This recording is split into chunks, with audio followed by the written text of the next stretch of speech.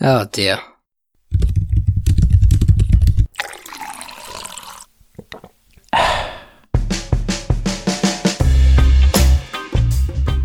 Welcome to the Coffee and Coding Podcast, where we discuss all things app development. I'm your host, Rob J, and in this episode, I chat with Rahul Pandey, former developer at Pinterest, former developer at Facebook, where he recently quit to found his own startup. We talk about working in big tech, the difference between education and real life in the industry, how to provide value as a developer, why he quit Facebook to start his own company, and much, much more. Now on to the show.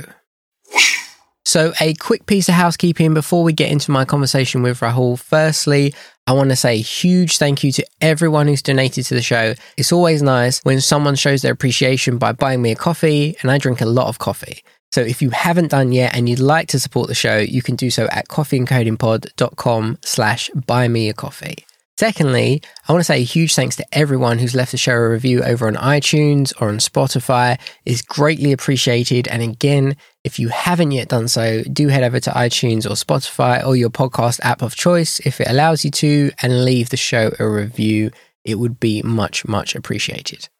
And then thirdly, this episode is the final episode of the season. I'll be back later on in the year with season 3 of the Coffee and Coding Podcast. So if there's anyone who you'd really like to hear on the show, feel free to drop your guest recommendations to me over on Twitter at lowcarbrob, and I'll try and get as many of them on the show as I possibly can. And now, with all that being said, here is an awesome conversation with Rahul Pandey. So just to give the listeners a bit of context, so I'm essentially reading your Twitter bio, but I feel like you did a pretty good job of describing yourself. So you are a former Facebook engineer, you are a former Pinterest engineer, which in itself is like, that speaks volumes. You have a YouTube channel with over 29,000 followers, which I definitely want to dig into. And you are a lecturer at Stanford, which is super cool. Yeah. But before we get started, so we're going to get into all that stuff and we're going to get into big tech. But I know you posted a YouTube video about this. I think it was today, but I think it was today. But I want to ask anyways, and you can give the cliff notes, which is, why did you decide to leave Facebook? I guess it is an easy opener. Yeah, so you're right. I did just publish a video about this yesterday. So, maybe we can drop that into the description I can or link whatever. it up. Yeah, for sure. But yeah, I'm happy to kind of give an overview. So I actually thought about that decision a lot. I mean, obviously, leaving a job, especially a big tech job where, it's very comfortable and cushy, it's a big decision. And so I did definitely have a lot of deliberate thinking that went into it.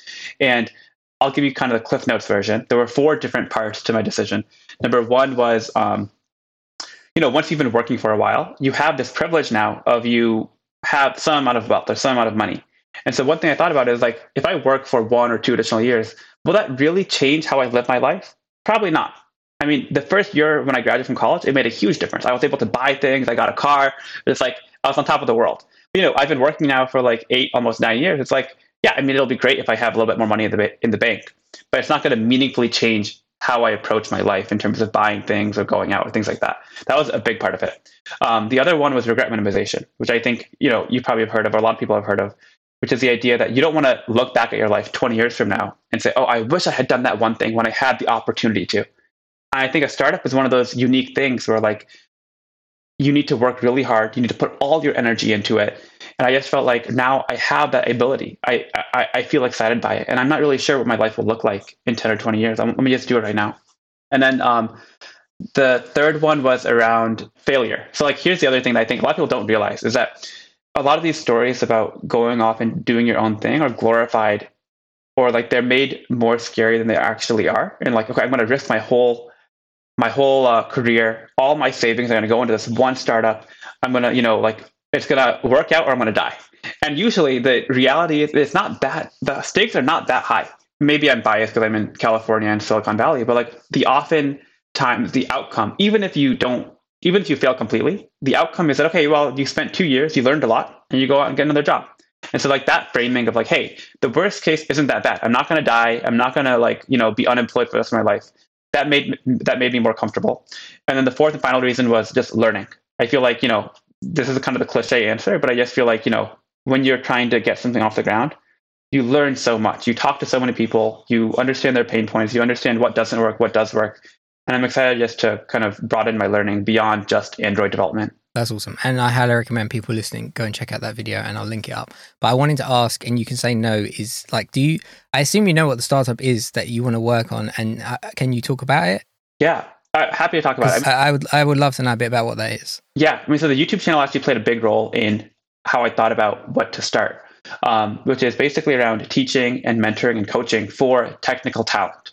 So when you have an engineer or product manager, or anyone related to any kind of technical field at a company, I feel like there's an opportunity today, especially in this world of hybrid or remote work, to be able to much better, help them onboard and more effectively help them get better at their job. Not necessarily through like, we'll teach you Python or we'll teach you like the fundamentals of Android. I'm talking a little bit higher level. Like I want to build a platform or a service which helps people get better at leadership, at soft skills, things like that, which I think are, often neglected. And especially in today's kind of COVID world or remote world, it's actually hard to learn that because you don't have that much interaction with people, right? And so we're hoping to kind of build something in that space. The actual mechanics of it and how it'll work, we don't exactly know right now.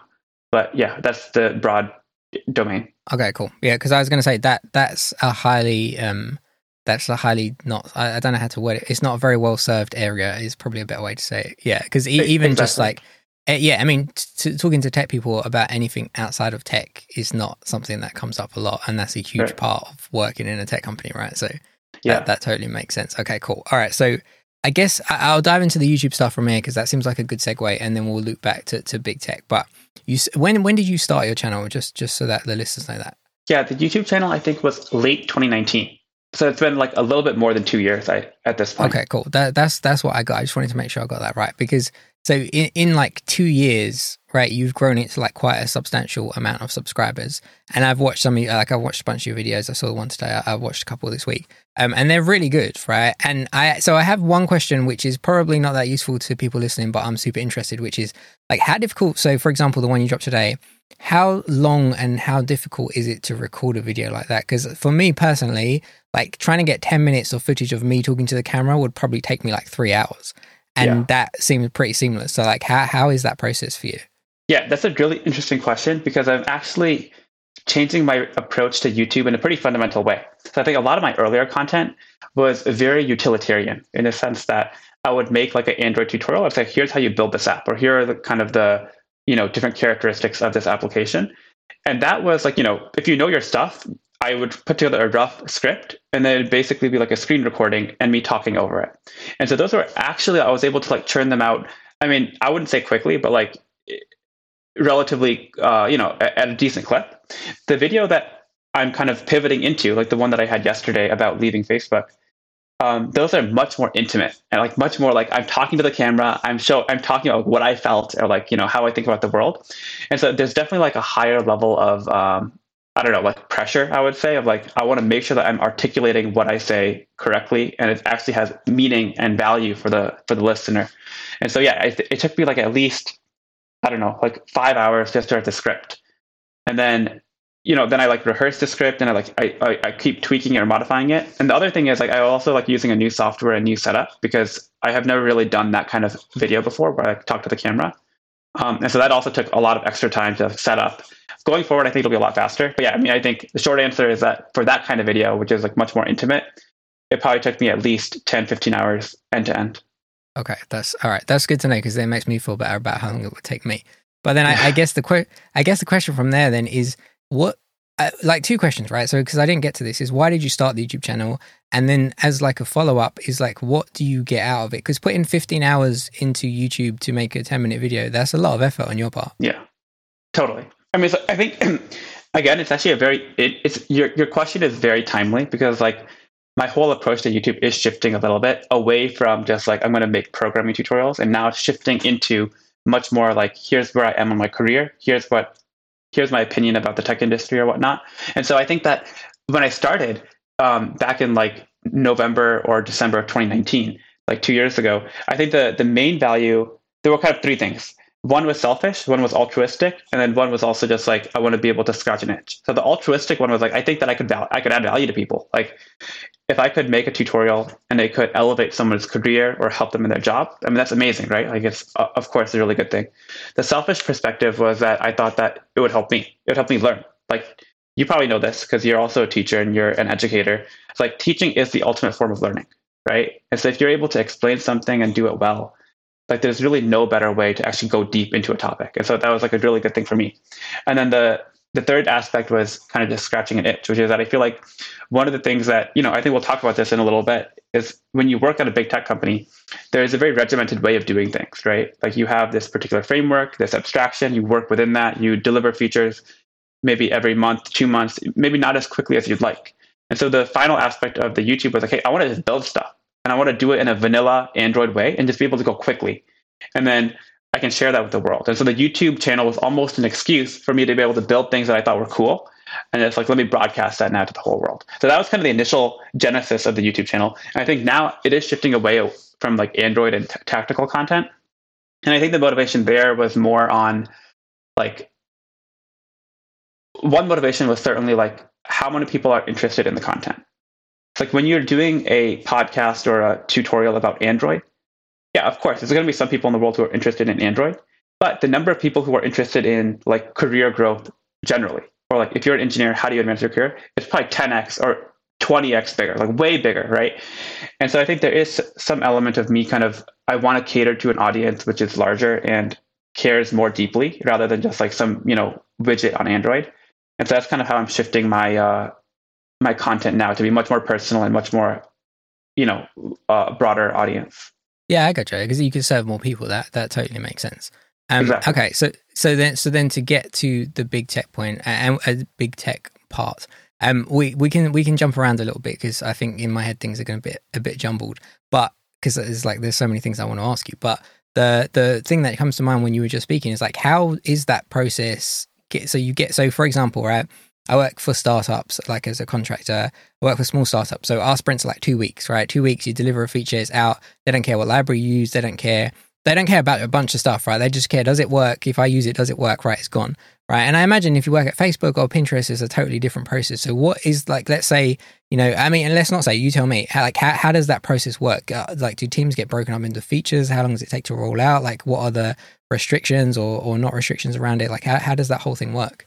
Yeah, I mean, it's a great question. And I think that you're right that one of the main differences in big tech or any kind of established tech company versus an upstart is that there's already a lot of inherent value in the code, in the app, in the framework you already have. And so there becomes kind of a shift in mentality of rather than just like getting something to work and pulling in any random library, the shift becomes how can we make sure that the code we have is robust and it's readable and it's maintainable, right? Because the vast majority of time is going to be spent reading the code and not writing the code, which might be maybe in contrast to like a startup where it's like just about like let's churn out features and keep adding more and more stuff. And you can rewrite stuff as often as you want in a startup as well. Exactly. Yeah. I mean, so there's definitely a lot more focus. Which I imagine in Facebook, they don't let you do that. Yeah. I mean, I think like one of the things that I think was great about Facebook in the early days, and to some extent still now, is they really try and hold on to that vibrancy or that like agility that engineers love. So I think they do, it's like a tension, right? Because you obviously don't want to like go wild and have engineers do anything they want and then things are breaking all the time. But at the same time, you want to provide engineers some freedom to, scratch their itch or do what they want. So there's like a healthy tension there. And then to your question about like, the team structure and organization, I think it definitely depends. I think usually the way it works is like, it's organized around like, what is the mission? Like Facebook is a mega company, right? So you have like literally 5 or 6 companies within Facebook. And then within those, you have like particular ownership streams. So like you might say, okay, like this team's objective, like their higher level mission is how can we get people to, like, I'm trying to think of a good example, like dating, like Facebook dating is a pretty big thing now. How can we get people to match more? Like get more matches on dating. And so then you might have a whole work stream dedicated to that where you have product managers, designers, Android, iOS, web people, all working on that one mission of how do you increase engagement or your number of matches on this dating app. And then, so it rather than it being like, okay, you're the Android team, you're the iOS team, and now you do 20 different things, it's more like, hey, you're the Android team, focus on this particular stream. That's typically what I've seen happen. But I think it probably depends on the company a lot. Quick interruption. If you're a fan of the show, I'd love it if you could leave it a positive rating review in your podcast app of choice. Contrary to what you might have heard, it doesn't actually help the show be discovered, but it does provide the social proof that it's a show worth listening to. So if you have 30 seconds to spare, I'd really, really appreciate it. And now, back to the show. And then just to loop back a little bit, so you graduate Stanford, like a super prestigious university, and then you end up at Pinterest, and then you end up at Facebook, and like you can pick which either one of those you want, or something else if I'm missing one. But what was it like for that, coming from an educational setting to now I'm building like a real live product, and there, I don't want to say there's consequences, but you can't the stuff that you have to produce has to be good, right? So what was that like? Yeah, that's a really good call out. I feel like there's a really big difference between, academic computer science and then what you actually do when you're out in industry. And I think like for me, the big challenge was, how do you work on a team? Because like, when you're going through school, you have like a problem set, or you have, an exam. And most of the time you're working, on your own, or the burden is on you to like figure things out. But then when you shift into industry, all of a sudden it becomes much more team oriented. It's like you're working with the API engineer or like the backend engineer to make sure that what you're writing on the client, the Android code, is going to be able to cooperate and like talk fluidly with the API. So it's like much more like you're going to succeed together or fail together. And there's also a lot more in terms of just like tactical things like version control. Like I had like my depth of understanding of Git or Mercurial or whatever other version control was very, very limited. And then only when I got to industry, and it's okay, there's like my coworker here is like working on a experimental feature that I need to pull in, and I want to build on top of that. I want to merge that back into the main line at some point. Like that was like totally not there for me. So that was a big learning curve. And I think, the other thing is like the maintainability aspect, right? Like, at Stanford, we had the quarter system. And so like every 3 months you'd work on a project. And then once you finish it, for the most part, you throw it away. Like there's really no reason to like revisit it, right? But that's the exact opposite at Pinterest or Facebook. It's like you're going to work on it. Now it's in the code base. You're going to have to think about it and look at it every day when you look at that file or at that module, right? And so there's like a really big difference in terms of like the quality bar of what you're shipping is certainly higher. That totally makes sense to me. And then I think so. I see this as a freelancer and as a contractor, right? Which is developers generally think that because I'm a freelancer or a contractor, I'm at some bar that's higher than them, which is not true, right? We're all just developers, and we're either good or we're not good, or we're learning or whatever, right? And it's not like this magical position, like you have to be a guru to do this thing. But I also feel like in terms of big tech, people would look at Facebook and be like, I need to know everything before I could even go for an interview at Facebook, because the people that work there are geniuses. So there's kind of two sides to the coin, which is like, I know that you worked with super talented people, but I guess the question is, does Facebook or Pinterest or a big tech company, for example, have, junior and mid-level and senior engineers? So yeah, in terms of like the caliber of engineers, I mean, I guess the question is, everybody a genius, or is there room to grow there? I mean, I think definitely not everyone is a genius. Like not everyone is like the god of programming. I don't view myself certainly as like a god of programming, because I mean, I'm like one very concrete counterexample to that. I think that I really hope that people don't have the perception that like you need to be an ultra smart person to get into Facebook or Google. Like I think that everyone is empowered, and if they work hard enough, and there's some amount of luck, to be frank. Like if you network, you get lucky, and you work hard, I really think that pretty much anyone can go into a company like Facebook or Google and succeed. I think that there is certainly a class of people who are just like phenomenal, like people who I worked with at Facebook. Like not only are they good Android developers, like they're good enough that they're going to go into the OS and like understand it, even like put in a request to like merge in something to the core OS. Like they're going to go in and learn some framework really quickly, like pull that in. Like they're just like phenomenal at like getting things to work. And so like, of course, there's opportunity there. But I think the other thing I wanted to call out is that that's not the only way you add value as an engineer. I feel like a lot of other engineers who are really talented and they do really well at a company like Microsoft, Google, or Facebook is that they're able to get alignment and communicate and unblock other people, right? And that doesn't necessarily need to come from like your coding beast. It could just be, hey, like I'm really effective at summarizing a meeting. I'm able to like build alignment between the product manager and the designer or whatever. And so I think a lot of my value, for example, it's not just because I'm like really able to code a lot. I hope that a lot of my value is actually able to come from like being able to collaborate effectively. So I think a lot of that stuff, I mean, there's like a minimum bar, I would say, for like, yeah, you obviously need some technical skill in order to be effective as an engineer.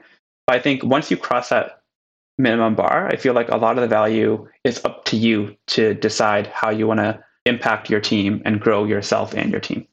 Yeah, okay. I really like that because I think a lot of people don't think outside the technical as well. They're like, I need to have all these technical skills to be useful. Yeah, and actually, I'm actually really curious, like on your end, because like I have never not done too much in the freelancing world. I've done some consulting, but like it's kind of interesting because like I kind of have the opposite, whereas I feel like as a freelancer, you're like being hired for a very specific thing, and so therefore, like my sense is that your communication ability or your like ability to get consensus may not be valued as highly as, hey, Rob, are you able to get the job done?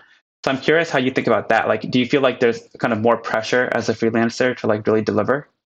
I think it depends. To your point, it depends what you're brought in for, right? So, for example, like I'm on a project right now where I got brought in to a startup to essentially just reskin their whole app, and they want to add some features and that. And the runway to do that is say 6 months. So from the start, you're not under pressure. Like, we need this thing built next week, and you get input into the design, and so you get to bring your experience and say, like, I don't think this is a good idea. I think you should do this. So the pressure aspect is not there. I definitely think for a project like this, though, you need to have good communication skills, because you can go into a project where it literally is like, here's everything we want you to do. Just let us know when it's done, and that's it. You don't. If you think it's a bad idea, you're still going to do it. And if you're an engineer that has no communication skills, you can do that. But as soon as it comes to like, you're in a meeting, hey Rob, what do you think? What do you think about this? And you have no input, or they like the previous developers who made this app.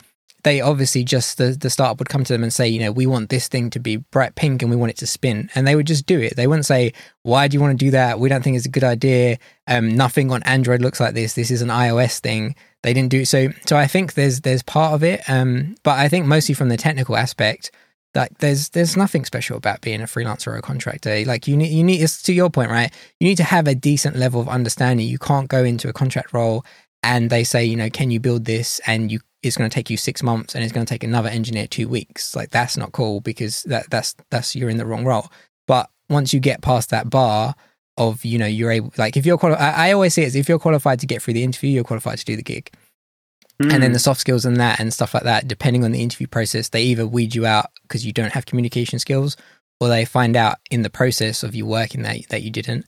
I don't know if that answers your question, or if I just went on a little ramble there, but I think, yeah, you're totally right that I think communication is equally important, and maybe even more important in your case, because you're like trying to represent yourself and like provide guidance. I think the one thing that does stand out to me is that one of the things I really value about big tech is that you're almost there to learn. Like, you get paid to learn. Like, you're on the job and you have this mentorship and support structure around you. And that's what I think scares me a little bit about freelance, right? Because I don't think they're going to be okay with you saying, let me take 3 months and bill you for the time it takes me to learn this framework, and then let me do the change, right? Yeah, I mean, I would say some companies you would be surprised, which I think is crazy, because I had one gig where they wanted me to help coach up the agency that they were using to build their products. It's not even their agency, right? It's not their employees. I'd be coaching another company on how to do something well to do it for them, but then that didn't make any sense. But yeah, I think once you get to a certain level, and I would say like once if you're at your level, like you could get any contract you want. And I would be very surprised if you went into any role in terms of contracting and you was like, I need 3 months to figure this out. Like, I'm pretty sure you turn up and they say, you've got 3 months to do this thing, and you deliver it in 2 weeks, and then you have 2.5 months to do whatever you want and get paid. Like, I think that's a big misconception. Is like, to your point, like with Facebook, they pay you to learn, and to this, you can't go in and say, I need 3 months to go and figure this out. But at the same time, you work with other engineers, right? So I'll be on a project, and there might be someone senior, but then to your point that you made earlier, it's not like school. So if I don't know how to do something, I could speak to the iOS guy and be like, how did you do this?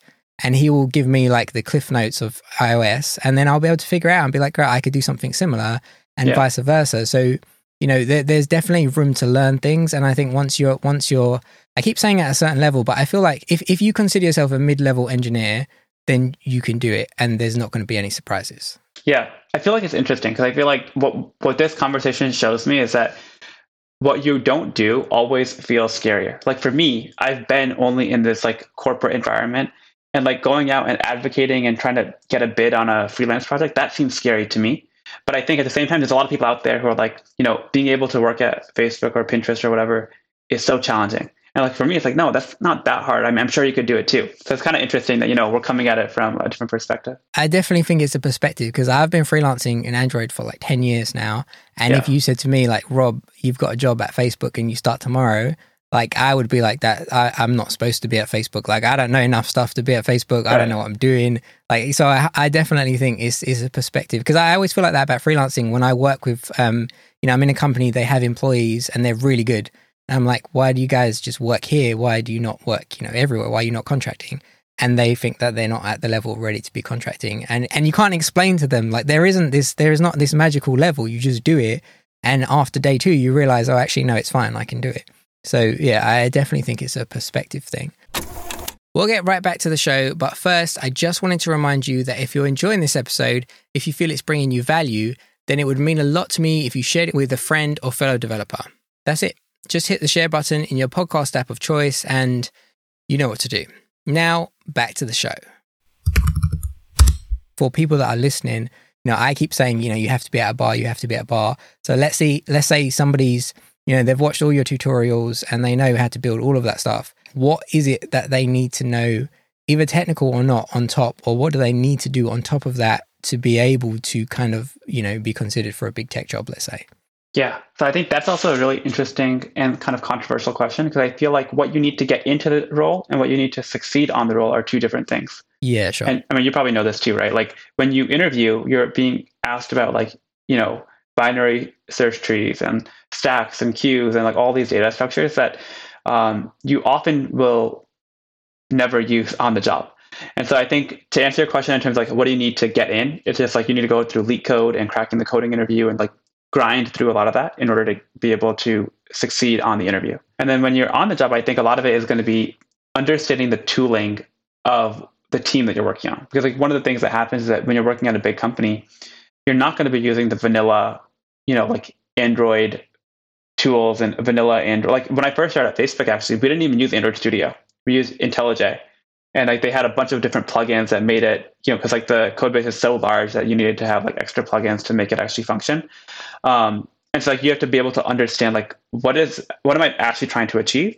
And this tool is not the tool that I'm used to outside of the bubble of big tech, but it still does the same thing. So like let me understand how that works. So I feel like a lot of that is like quickly ramping up on the nuances of the tools, the framework, the language in order to succeed once you're on the job. Yeah, that makes sense. And like, very short story, I interviewed at Facebook, I think like in 2013. I got a random email and they were like, would you like to interview at Facebook? And I was like, sure. And then I remember I did the first tech part and I think there was 3 and I did the first one and it was what you said, they asked me some crazy comp sci questions and I didn't know what I was doing and I thought I did terribly. And then I got an email the next day saying like, yeah, you did good. We want to get you back. And I didn't go back because I was like, I thought I did terribly at that part. I'm not going to go for the second one. But my question for that was like, you're looking at starting a startup. At some point, you might be looking to hire engineers.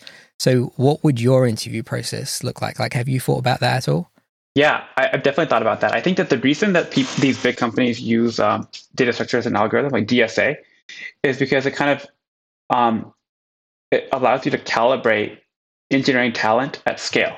So like when you get to Facebook level, you have like literally hundreds or maybe thousands of people who are conducting interviews on the company's behalf. And so if you want a kind of easy way to compare across, then you need to have a standardized mechanism to assess, which is where DSA actually is quite valuable, right? Because it doesn't really assume anything about a particular language or a particular technology. And so I think it works for big tech, but I think as I build up the startup and I'm doing hiring, I think that's probably not the way you should do it. I think a much better way is like, I'm probably going to hire 1 or 2 people, right? Not like 1,000 people like Facebook does. And so if you're only hiring 1 or 2 people, I think a much better way to evaluate candidates is to actually give them something representative of what they'll do on the job. Because like, I'll have a fairly good idea of like, here's what technology we use. Here's like how we operate. Here's like the code structure. What would you do next? Like I would ask, like, how would you actually go about addressing this problem or tackling this issue? And that would be kind of, I think, a much better way of figuring out if there's a fit compared to like some random binary tree problem. Yeah, gotcha. Okay, cool. Yeah, because I'm definitely a fan of, I like tech tests. I mostly like the ones where they just like watch you do something and it's not necessarily about a language. because then you get to see how people think. And at the end of the day, if they might not know the answer, but if they think about it in a way that gets them there in the end, then I feel like it's okay. So I guess we can jump into languages quickly, right? So you said, it was your most, what was the word you used? Not successful tweet. That doesn't make any sense. Yeah, it was like by far, like somehow it got picked up and it has like, I don't know, like 100, 200 retweets and like so many likes. So I feel like a lot of my audience came from that one tweet. Yeah. Okay, cool. All right. So see, I hardly ever use Twitter. So I saw that and I read it and I thought it was great. But I thought that was like recent because I didn't realize it must be like a pinned tweet or something like that. I had no idea. So I guess just like cliff notes on that, and people can go check it out. I'll link to it. But in terms of learning languages, right? So you said you've had the opportunity to learn a bunch of programming languages.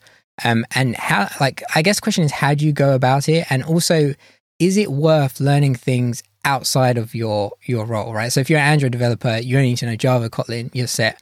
But is it worth somebody then also, let's go and learn Python, or let's go and learn, I don't know, Kotlin on the back end or something like that? Like how do you approach it? And how do you feel like, is it valuable to people if it's outside their role?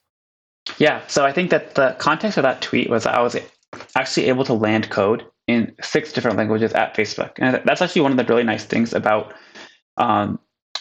like Facebook or other companies is that, I think that you have the opportunity not only to be an expert in Android, which is what I was doing, but also you can contribute to other code bases or other frameworks. And so like there's an internal tool that I built, and that was why I ended up actually using Python, JavaScript, C, and the other languages, because I had the initiative to say I want to learn that, even though it's not really in my JD, in my job description.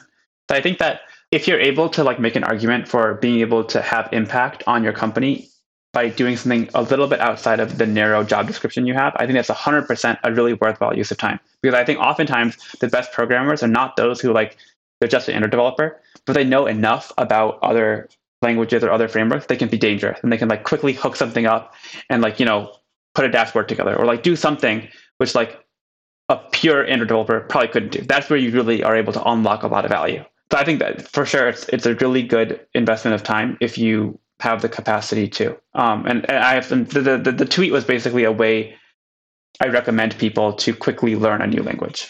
Yeah. Okay, cool. I really like that phrase that they can be dangerous, because that's exactly how I would describe it.